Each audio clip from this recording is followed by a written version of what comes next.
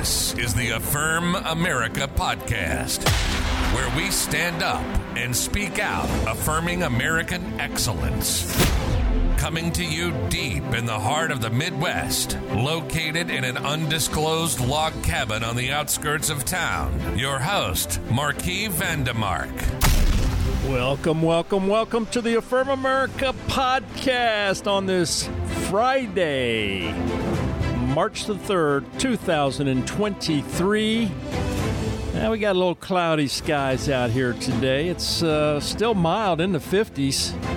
Gosh, the Sierras got dumped on. Saw some pictures up there at Lake Tahoe. It's a winter wonderland. It's amazing how much snow is falling out in California and Nevada.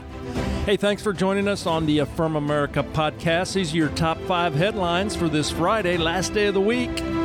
Hope you're having a great time living in the greatest country on God's green earth. All right, let's start off with headline number 5. North Korea faces mass hunger as agricultural efforts yield little crop. From the Wall Street Journal, North Koreans are experiencing widespread hunger and dying of starvation as the country suffers one of the worst food crises in decades as a result of its international isolation and natural disasters that have damaged crops, reducing yields. The North Korean regime held an urgent meeting on agriculture and the economy this week. Such a gathering is rare and indicates the seriousness of the shortages. From Reuters, a lack of adequate agricultural infrastructure, machinery, and supplies, including fertilizers and fuel, have made North Korea more vulnerable to natural disasters, experts say. Well, not only shortages of fertilizer and fuel and things like that, but it's really just the whole system of North Korea. It's isolationist. It's a communist country, a dictatorship. These countries around the world like Venezuela, we can see how communism and the ideology destroys nations. Venezuela is a very good example. It used to be one of the most prosperous countries in the world. And today, their money is useless. People are out of work. Inflation is off the charts. People can't get food. It's a prime example why communism is not a good idea. Yet here at home, we see the far left touting socialism and communist ideologies. We see it in the form of censorship. This is the first step towards a dictatorship to limit free speech, freedom of expression. Those are all the tenets of our freedoms. When we lose those, we become a slave to the state, to the dictatorship. North Korea is one of the probably most brutal, most closed society in the entire world. And they've been going through starvation for many, many years, for decades. Their people have been eating the bark off of trees. You know, only the elites that get the brandy and the fine wines and the fine dining, like Kim Jong-un. So this is what you get. You get the elites at the top, and then you get the peasants at the bottom that have the scraps. That's what you get with communism. So it's a very unfortunate, but it is the reality, and I hope the American people don't buy the idea of socialism and communism as a solution for America. All right, headline number 4. The DOJ says Trump, not immune from January 6, can be sued. From Bloomberg, the Justice Department says Donald Trump is not entitled to absolute immunity against civil lawsuits seeking to hold him liable for the attack on the U.S. Capitol on January 6 because he's accused of inciting imminent private violence, end quote. Government lawyers agreed with Trump that presidents are entitled to robust protections against being sued over their official duties. But in a newly filed court brief, they disagreed that the allegations in the January 6 cases against the former president entitle him to immunity at this stage. They didn't take a position on whether he should ultimately win or lose on the merits. NBC News. 2 Capitol Police officers, James Blasingame and Sidney Hembley, and 11 members of Congress are seeking to hold Trump liable for injuries or damages caused during the riot. All right, well, this story just continues to be perpetuated. You wonder who's pushing this, the 11 congressmen and women. I'd like to see who they are. That would probably tell you a lot about where it's coming from. But there's a lot of unanswered questions. How much was the FBI involved? How much of the internal mechanism of the Capitol security forces were involved? There's a lot of unanswered questions. Epstein, the tower guard, the tower individual that was pushing people forward. All these people have been released from FBI custody, or even the FBI seeking to know who they are. So there's a lot of questions out here that have not been answered on what started this so-called riot, this so-called insurrection, and whether Trump is liable for it is a real stretch.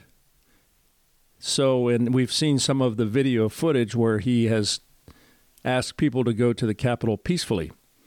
And so it's those on the ground that may have gone beyond their responsibilities and may have instigated a riot, whether it's the protesters themselves or whether the FBI and the government was directly involved.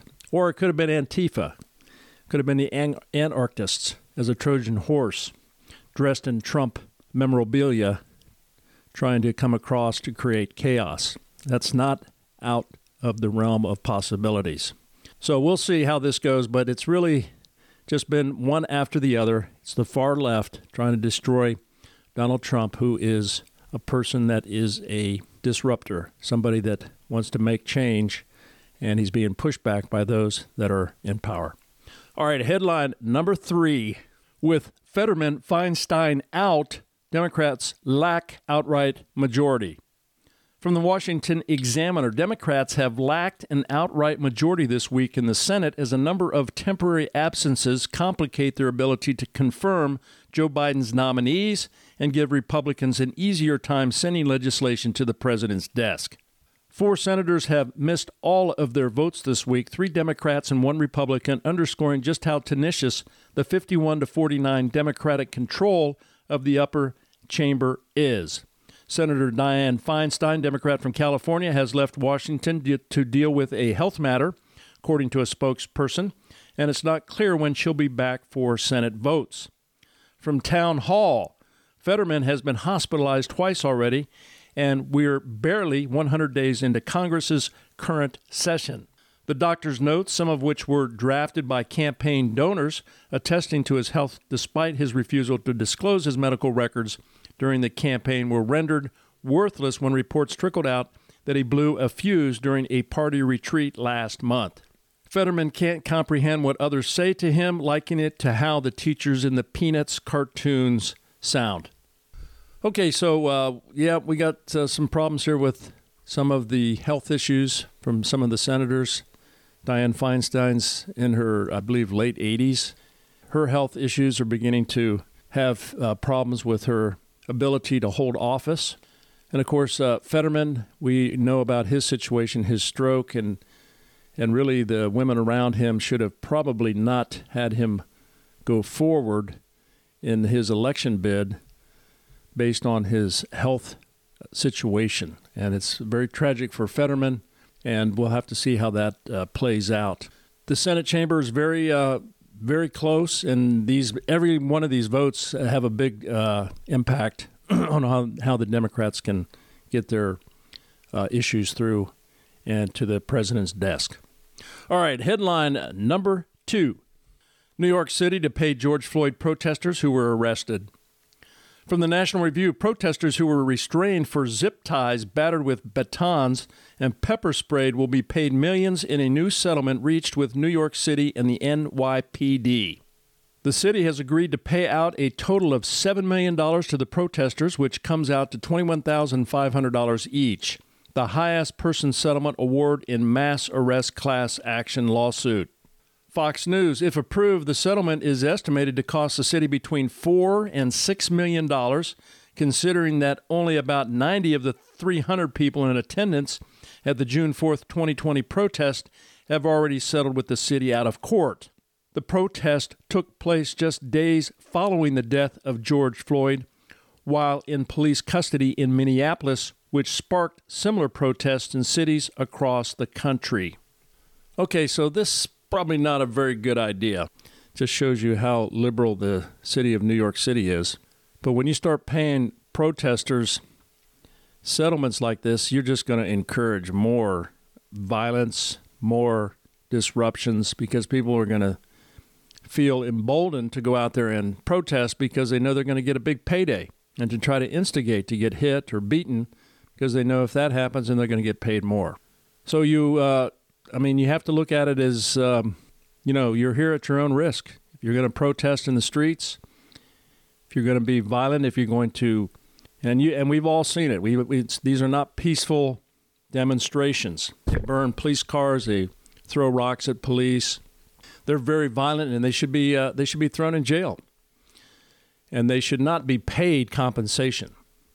And if you're out protesting and you're part of activities that create violence and destroy public property, then you should be thrown in jail, and there should be no immunity as far as retribution and payments for your actions.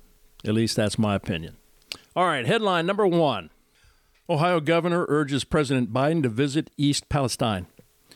From the New York Post, Ohio Republican Governor Mike DeWine called on President Biden to travel to the village still reeling from a train derailment that spewed toxic chemicals across the area last month, saying, quote, "The people want to see the president," end quote. The governor, who said he's been to East Palestine 4 times since the accident, said he's spoken to the president several times and last spoke to him while Biden was in Poland to shore up support for Ukraine in its fight against Russia. From the Hill, the pressure for Biden to come to Ohio comes as former President Trump, who is seeking a return to the White House in 2024, visited the village last week, accusing the Biden administration of indifference and betrayal in its response to the derailment. All right, well, this is typical Joe Biden. He's not a leader. I mean, he went to the border once, and it was just a picture show to take pictures for the media. Didn't even really look to see what's really happening down there. It doesn't surprise me that he didn't go to Ohio. Ohio's a very much red state. And so for him, he's an affirmed president. He's out of it. He's not a leader, and the American people can see it. And if he goes, he goes. I mean, probably most of those people probably don't even really care if he comes because they just see how he is, what kind of a president he is. And same with Pete Buttigieg and his trip there too, very delayed. Just been a complete fiasco as far as I'm concerned. And the Ohio people will remember that, and I hope the American people in general will remember that also in the 2024 re-election bid. All right, those are your top 5 headlines for this Friday, ending the week. Thanks for joining us on the Affirm America podcast. Have a great weekend, and we'll see you on Monday. God bless you. See you then. This is the Affirm America podcast with your host, Marquis Vandemark. And let's never forget, America is great, and we affirm it.